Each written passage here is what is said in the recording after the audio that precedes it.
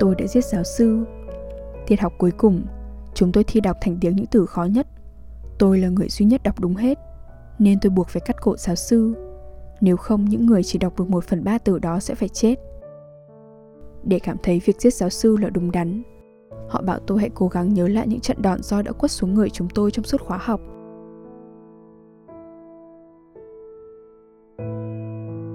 Xin chào, các bạn đang nghe Trạm Radio mùa 2. Mình là DJ Hà Trang, rất hân hạnh được đồng hành cùng các bạn.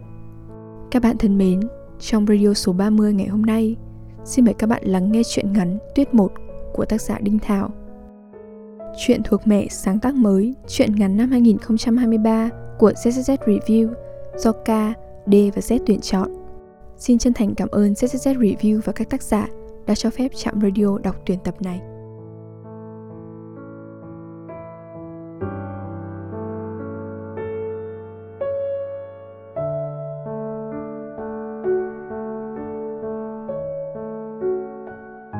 Tuyết 1. Bây giờ tuyết đã rơi dày hơn, từng hạt bện chặt, cuộn nhau chảy xuống như những giọt máu trắng muốt. Không ai trông thấy đường đi nữa. Người địa phương mắc chứng mất trí nhớ mùa đông. Tuyết tẩy xóa các vệt ký ức ngoằn ngoèo trong não họ, như đã làm mất màu bất cứ con đường nào từ bản đồ thị trấn sinh ra. Kẻ bộ hành phương xa đến, không tìm kiếm được gì, bước mãi trên một mặt nhung mịn. Lớp này chất chồng lên lớp khác những xác ướp tinh xảo trong một hố chôn tập thể không đáy. Tôi không nhớ mình đi được bao lâu rồi, nhưng mặt trời chưa tắt, cũng chưa có ngôi làng hay ngọn núi nào hiện ra trước mặt. Nếu tuyết không che phủ mọi thứ, có lẽ chúng ta sẽ ước lượng được độ dài của con đường bằng các sự vật khác, nhà cửa, xe cộ, những cái cây hoặc một vài biển báo. Lần nọ, khi đang nhìn máu chảy ra trên tay mình, điện thoại báo có thư mới nhảy vào hòm mail tôi. Người bạn thân gửi từ miền Tây xa xôi, một bức ảnh chỉ có màu trắng, không phân biệt được đất và trời. Tôi nghĩ nếu đến đó, Tuyết sẽ hút hết màu đỏ tanh tưởi này giúp tôi. Vậy là không hồi âm, tôi mở sổ tay lên lịch trình. Trước tiên phải tải chúng xuống. Các giấy tờ hướng dẫn lúc nào cũng nhiều hơn cần thiết. Đa phần không đọc hết, tôi vứt chúng sõng soải trên bàn. Giữa các tờ giấy dẹt, tôi vò vài phiến thành hình tròn. Cảnh tả tơi của giấy nhắc tôi nhớ đến Tuyết, nơi người ta có thể kết thúc và bắt đầu tất cả. Nên tôi điền thật kỹ những ô trống còn sót. Có cả thảy 10 mục, đều là những thông tin liên quan tới tôi. Vài thứ trong số ấy tôi đã thuộc lòng, phần vì phải lặp lại nhiều lần, phần vì nếu không thuộc, những người xung quanh sẽ trừng phạt tôi không biết gì về chính mình. Ngày sinh, số căn cước công dân, họ tên bố mẹ, quốc tịch. Họ đã cấp cho, tôi không được phép nhầm lẫn. Cửa sổ phòng tôi dựng bằng khung sắt, ở giữa uốn hình đèn lồng sơn đỏ, gia cố thêm các thanh trắng ngà chọc vào từ nhiều phía.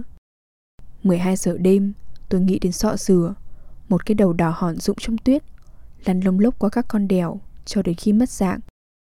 Nó đậu thai thành hoàng tử, nhưng chàng có thể vùi mình vào một trận bão tuyết trên chiến trường và vẫn chỉ chữa lại cái đầu đó. Một giọng kể chuyện chạy qua tôi, pha trộn các ngôn ngữ tuyến tính, những từ có âm tiết ngắn như kiến bò trong tai, tuyết chạy trong người, nối đuôi sinh tồn mà chữ này không luồn vào chữ khác, không chạm đến nhau được. Ngày trước, ở trường tôi người ta dạy huyền ngữ, một cuốn sách cổ luận bàn về phép giao tiếp giữa các sinh thể trong vũ trụ, bao gồm cả con người. Sách đó nói rằng, ngôn ngữ chứa đựng các từ dài và phức tạp thể hiện trình độ tư duy cao, rồi thấp dần cho đến các giống loài không có tiếng nói. Bạn bè tôi, những người được học huyền ngữ, đều đi chinh phục các ngôn ngữ bậc cao này. Ngày ấy, những biển quảng cáo treo quanh cổng trường đều tràn ngập các từ dài hơn 10 âm tiết. Trong mỗi lớp học, những người màu mè nhất cũng sẽ mặc áo đen. Tôi đã thử tới đó, vì mọi buổi học đầu tiên đều miễn phí, theo lời mời của một nhóm phát tờ rơi ngoài đường cái, đảm bảo sẽ được mặc áo đen. Lớp học bé xíu như một chiếc lồng xinh xắn, tủ lóc và bàn ghế kê ngay ngắn, không một chi tiết thừa. Các tiết học chỉ diễn ra vào ban đêm, không ai trông thấy màu của các đồ vật lẫn màu sơn tường. 4 góc 4 tấm biển ghi dòng chữ "Hãy giết" màu trắng. Đó là chỗ duy nhất viết bằng mực đen, tôi lại gần thấy còn loang loáng ướt. Ở lớp, chúng tôi học cách ghi nhớ các từ dài sao cho hiệu quả, đổi chiều ngữ pháp, đặt câu và diễn đạt những từ ngữ đó trong văn cảnh thích hợp. Người đứng trên bục giảng che mặt, không rõ giới tính, nhưng mọi sách vở đều ghi lại rằng giọng người trầm ấm tựa tiếng khóc thầm ngàn năm. Người đó dạy chúng tôi, để đọc được một từ có nhiều âm tiết, quan trọng nhất là phải lỉ lợm, như tổ tiên đi săn thú khi xưa. Huyền ngữ viết, mọi giống loài đều tiến dần về suy thoái, con người cũng nằm trong nhịp vận động đó của vũ trụ, nên các khả năng ưu tú ban đầu sẽ mất dần. Phương tiện giao thông và các tiện ích sinh hoạt mài mòn gót chân, khớp và đốt sống. Viết tắt, tối giản hóa ngữ pháp bằng các từ ngắn, các ký hiệu tượng hình ngăn cản phép tư duy gần gũi với những âm thanh cổ xưa thì thầm không dứt trong các hang động. Những tiếng cười và khoái lạc rỗng làm phân tán tính tập trung của ý chí, đục khoét thời gian qua nhiều lỗ trống. Hầu hết các lưu trữ về quá khứ chỉ là một bản kể còn sót lại. Sách vở ra đời cũng vì ham muốn chây ỳ của sự thoái hóa, để yên tâm về một cái gì đó đã được gìn giữ và gia cố. Theo Huyền ngữ, người đời sau đã báng bổ ngôn ngữ thánh thần bằng cách mô phỏng lại âm thanh dã thú cùng một số ký tự ghi trên vách đá, rồi kết luận về sự mông muội bán khai, vì họ đã nghe nhưng không hiểu được các từ dài phát triển liền mạch và liên tục, như những đứa con phọt ra từ bụng cá ngựa đực sau mỗi lần sinh nở. Họ nhặt lấy chúng, tạo nên một cái gì na ná, thành các ngôn ngữ chúng ta dùng bây giờ. Thời ấy trong hang toàn là nước nuôi giữ rất nhiều kiểu chữ viết. Cuộc chiến tranh đầu tiên giữa các sinh vật là để giành giật cách biểu đạt tiếng nói của mình. Các hình ảnh thực chất là một dạng ký âm. Ví dụ hai người giao hợp mô tả cách đọc cuộn lưỡi. Hình người nhảy múa ghi lại một từ phải nhiều lần bắp môi. Cảnh đổ dầu vào vạc ám chỉ việc đẩy lưỡi qua lại giữa ngạc cứng và ngạc mềm cho nước bọt nhiễu ra trong khoang miệng. Các chữ cái Latin, Slav ngày nay, cùng nhiều bảng chữ khác, cũng có mặt trong hang ấy. Bầy cá ngựa mới nở, cá ngựa được kiệt sức, cá ngựa cái bỏ đi mất. Không ai kịp dạy chúng cách kiếm sống. Chúng nuốt các ký tự làm thức ăn. Một số con khỏe, ăn nhanh và nhiều. Một số con yếu, ăn chậm và ít, còi cọc rồi chết yểu. Con cái không phải sinh nở nên sống dai hơn, nạp được nhiều ký tự hơn. Đến tuổi trưởng thành, cá ngựa được quan hệ đồng tính, tự sát hoặc nhờ bạn tình cắn nát bụng mình để số lượng cá thể trong đàn không gia tăng, vì ngôn ngữ đang dần biến mất. Vào muộn sinh sản, những bọc trứng không được phóng ra sẽ nằm lại cơ thể con cái, thối khiến chúng trương phành, chết sữa trên mặt nước. Các ký tự chưa được tiêu hóa hết hòa cùng bầy trứng làm ô nhiễm cả lòng hang. Các con đực khoét lấy phần thức ăn trong bụng con cái, mang ngôn ngữ đi lánh nạn, chưa đi được bao xa đã ngấm độc mà rũ xuống. Những thế hệ tiếp theo tìm thấy xác cá ngựa nhũn mềm với các ký tự hóa thạch ở khắp nơi, và họ tiếp tục ăn thịt đồng loại để giành quyền kiểm soát ngôn ngữ. Qua nhiều cuộc tàn sát, không ai còn nhớ chính xác cách đọc, viết, sử dụng ngôn ngữ ban đầu. Ý tưởng về tổ ngữ được quan tâm hơn bản thân tổ ngữ. Sau các hội nghị thu gom phế tích, người ta phát hiện ra rằng chính các ký tự đã tấn công cá ngựa ngay từ phút những con non đầu tiên quyết định ăn chúng. Không ai rõ loại thức ăn đúng dành cho cá ngựa là gì, song chắc chắn những ký tự đen đúa, rắn rịt, cứng queo kia đã làm hỏng hệ tiêu hóa của bầy cá. Chúng là thứ cuối cùng còn sót khi những miếng dạ dày đã bục, những quả trứng non sưng tấy rồi vỡ tung. Bây giờ, theo thống kê khoa học, từ giải là những từ hiển thị trên xương cá ngựa nhiều nhất, nên người ta tin rằng chúng gần với tổ ngữ hơn cả. Hẳn vậy, nếu các em đọc thành tiếng hay thì thầm những chuỗi âm dài, sẽ thấy chữ cuốn quyện như va đập giữa các vách đá, xả thẳng không khoan nhượng như dầu sôi vào vạc lửa, lao vun vút theo mũi tên trúng ngực con mồi hung dữ. Đó là lời phán quyết của đấng thông thái, phép tiên tri của quyền năng mầu nhiệm. Thứ cố kết cao độ mà các âm tiết tủn mủn có rượt đuổi cỡ nào cũng không thể bắt kịp được. Kết thúc bài giảng, người dạy học tuyên bố cuối khóa sẽ có một cuộc thi. Giải thưởng dành cho học sinh chiến thắng là cắt cổ thầy mình và được trao tặng huyền ngữ. Mùa đông năm ấy, tôi không đăng ký vì không đủ khả năng chi trả học phí, nên cũng không được chứng kiến hai cảnh tượng kia, cắt cổ và tặng sách. Huyền ngữ chỉ là một tài liệu tham khảo, không có trong phần ôn tập chính thức, nhưng ai đọc xong cũng trích dẫn nó trong bài thi của mình. Sách này cả nước chỉ còn 5 bản, dành cho 5 trường đại học top đầu quốc gia, không bao giờ có sẵn khi tra cứu trên web thư viện. Luôn là một số không tròn lọn như mẩu chóp trắng trên cục phân thạch sùng, với cái vòng cườm đen bao quanh. Nghe nói sách không bìa, mở đầu đã là các lời phán. Hôm ấy tôi vào thư viện, quen tay tìm huyền ngữ, dụi mắt 2 lần vẫn là số 1. Thủ thư không ngẩng mặt lên, chĩa ngón trỏ về phía bản đọc gần cửa sổ. Ở đó có một người đeo khẩu trang, toàn thân khoác kín áo và quần, chỉ để lại cái đầu đồng hồ lắc lư qua lại. Tôi đến gần người này, thấy sách mở trên bàn, những trang dập đầy chữ in kiểu máy fax, đoán chừng là Huyền ngữ. Tôi đã giết giáo sư. Tiết học cuối cùng, chúng tôi thi đọc thành tiếng những từ khó nhất. Tôi là người duy nhất đọc đúng hết, nên tôi buộc phải cắt cổ giáo sư, nếu không những người chỉ đọc một phần. Tôi đã giết giáo sư. Tiết học cuối cùng, chúng tôi thi đọc thành tiếng những từ khó nhất. Tôi là người duy nhất đọc đúng hết, nên tôi buộc phải cắt cổ giáo sư, nếu không những người chỉ đọc được 1/3 từ đó sẽ phải chết. Để cảm thấy việc giết giáo sư là đúng đắn, họ bảo tôi hãy cố gắng nhớ lại những trận đòn roi đã quất xuống người chúng tôi trong suốt khóa học. Da thịt chúng tôi rách tươm, nhưng tâm hồn và trí óc chúng tôi đang được các âm tiết giải nối liền. Ngay ở chỗ ngắt ngừng giữa các từ, những phụ âm chửa lại trực khớp vào một nguyên âm kế tiếp. Giống loại chúng ta nắm tay nhau tiến lên các nấc thang thiên đường.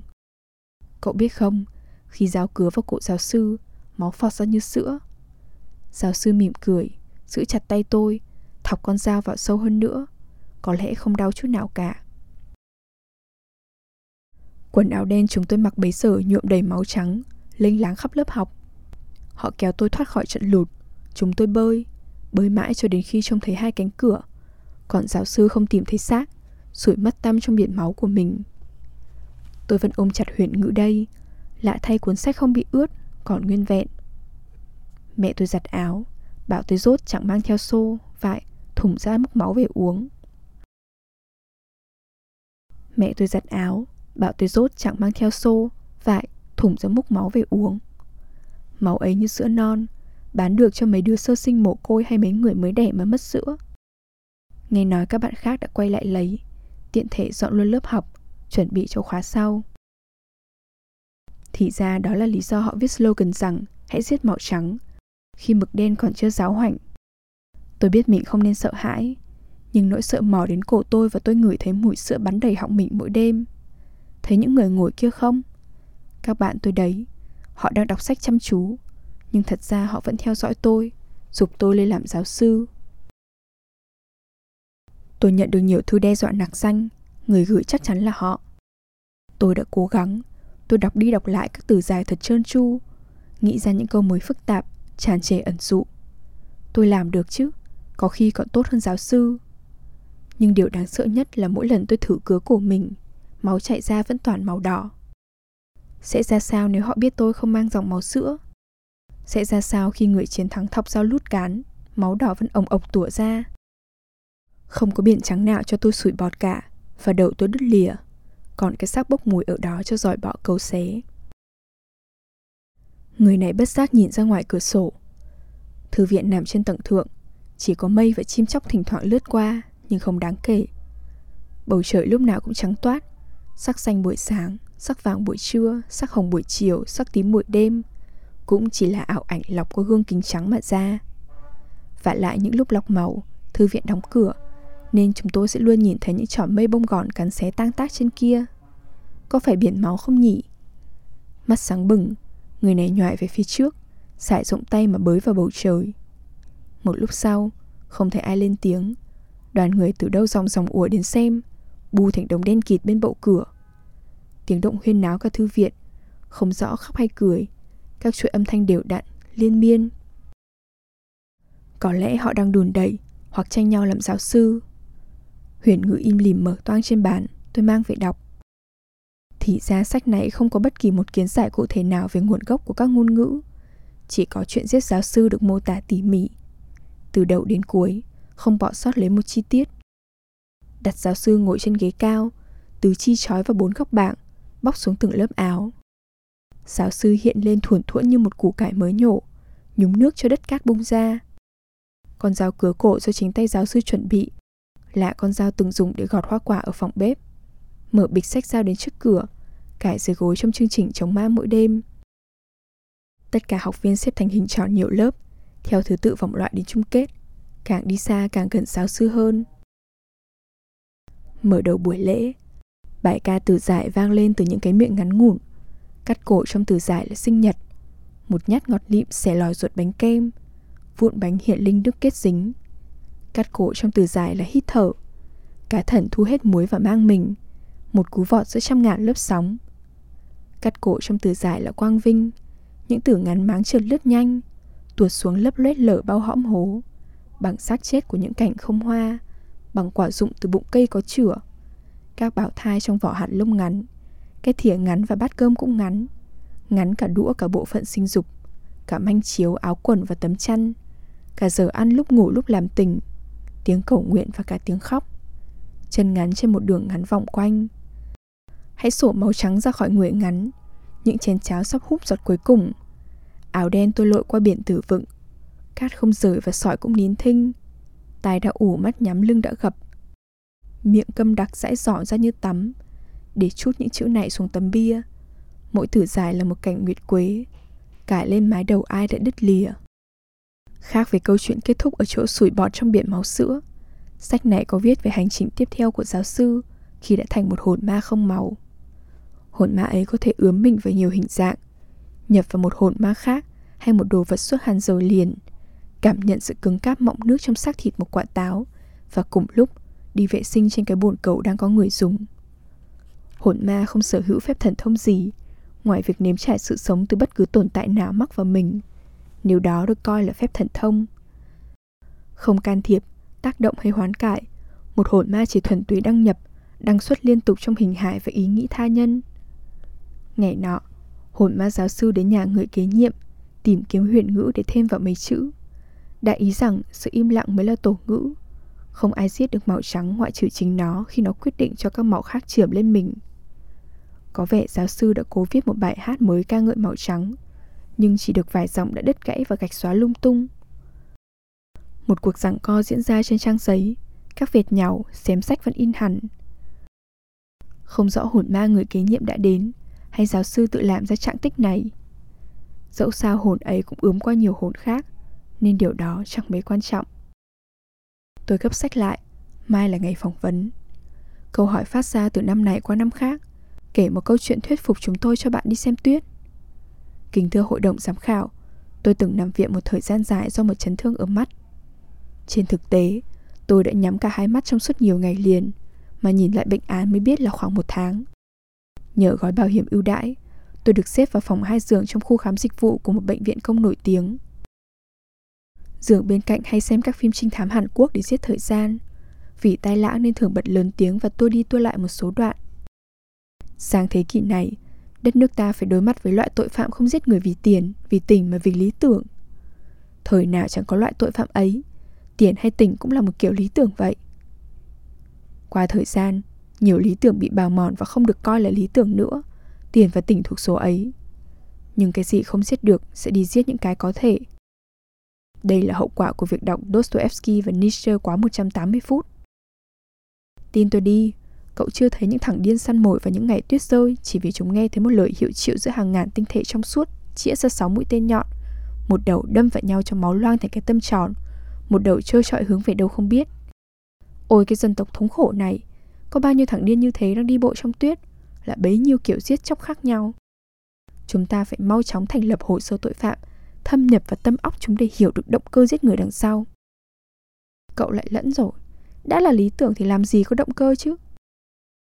Tôi thường nằm mơ hoặc hình dung trong đầu, vì mắt tôi luôn nhắm, không phân biệt được thức và ngủ. Cảnh người đi bộ trên tuyết hiện ra từ màn đen trước mặt. Tất cả hành lý của anh ta là áo quần đang mặc. Thi thoảng, người này có thể nằm xuống, cuộn gập mình lăn qua tuyết nếu mỏi chân. Quần áo đã góp phần bảo vệ người ấy khỏi các nguy cơ xâm hại từ tác nhân bên ngoài, nhưng lại thải độc tố ngược vào trong. Giống cái cây nuôi trên bậu cửa phòng ngủ nhà hơi chết khi đêm đến. Mọi cánh cửa đã khép, từng lớp áo quần cũng hít thở, còn người mặc phải lọc khí cho cả những gì anh ta mang trên mình. Chất độc ngấm vào giày và tất, giáng xuống từng bước đi. Mỗi bước dài cả gang bị tuyết phủ lấp. Cảm giác trong cơ thể mất dần, không rõ tay đổ mồ hôi hay găng tay đang hô hấp, mũi đang chảy nước hay khăn len đang run rẩy hằn học. Ở chỗ tôi không có tuyết, tôi chỉ nhìn thấy chúng trên phim ảnh. Giảng viên lớp tôi ngày trước thường dành ra mấy phút cuối giờ cho chúng tôi xem tuyết. 4 mùa đông trôi qua, cô không hẹn hò, tụ tập ăn uống hay du lịch, chỉ một mình đi chụp những bức ảnh trắng xóa này, hoặc chọn một góc tĩnh rộng từ ban công ký túc xá, đặt máy quay cả ngày ghi lại cảnh tuyết chậm chậm phủ kín khuôn viên trường học, che mở các kiến trúc cổ sừng sững lẫn thùng rác dưới sân. Một số người đâm phải, ngã nhào vào đống vỏ mì tôm, sách vở cùng băng vệ sinh đổ rơi tung tóe, nên họ phải đặt biển báo có thùng rác kèm một dấu chấm than thật to. Buổi học cuối trước kỳ thi, cô không giảng gì, chỉ đến lớp bật nguyên một cảnh phim như thế, lặng lẽ chọn một chỗ ở giữa dãy bàn đầu và ngồi xem. Bật loa hết cỡ, phim cũng không phát ra một tiếng động. Mọi người đều làm việc riêng hoặc nói chuyện, xong cô chẳng bận tâm. Cuối giờ tôi nán lại hỏi cô, Tuyết là lời nguyền hay ân huệ? Ngày trước người ta có phải đánh nhau để lấy Tuyết về không? Vậy là chúng ta đã thua hả?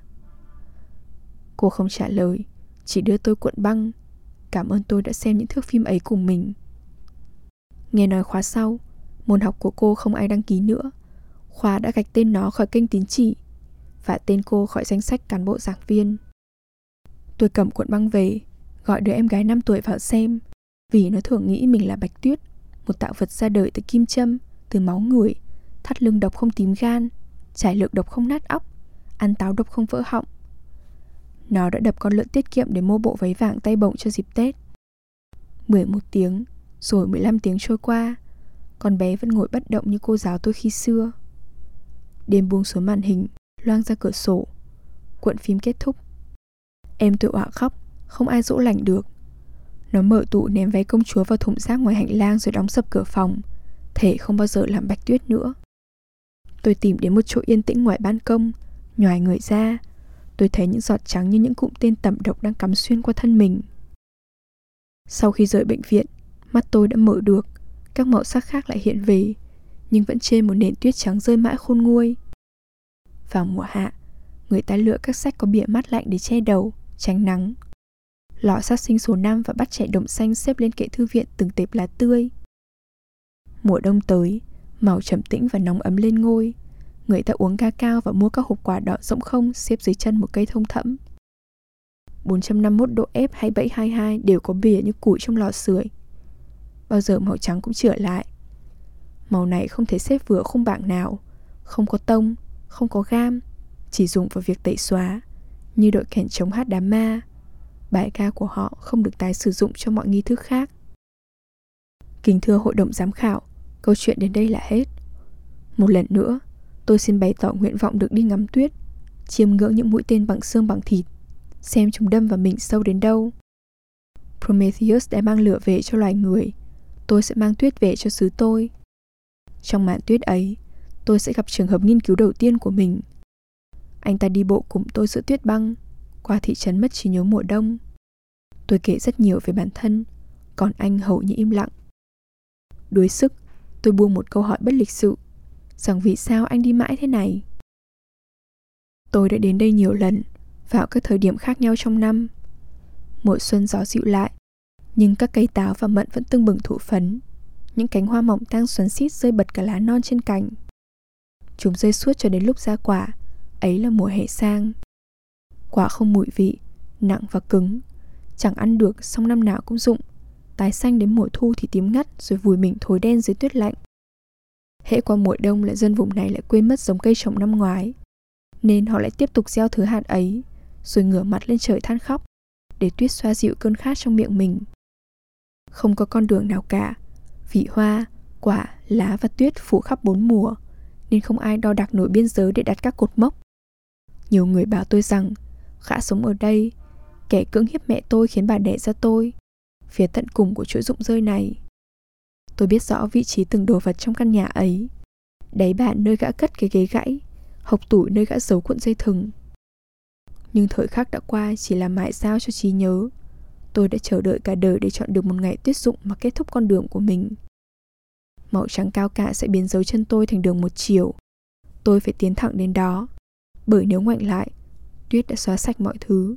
Chỉ còn gió xoáy táp vào da thịt những lời chế nhạo thâm độc, buộc tôi phải quay lưng. Đinh, Thảo.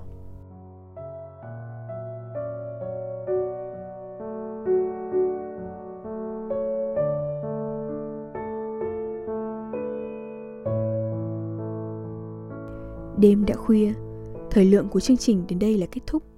Xin chân thành cảm ơn các bạn thính giả đã chú ý lắng nghe. Chúc các bạn một đêm ngon giấc.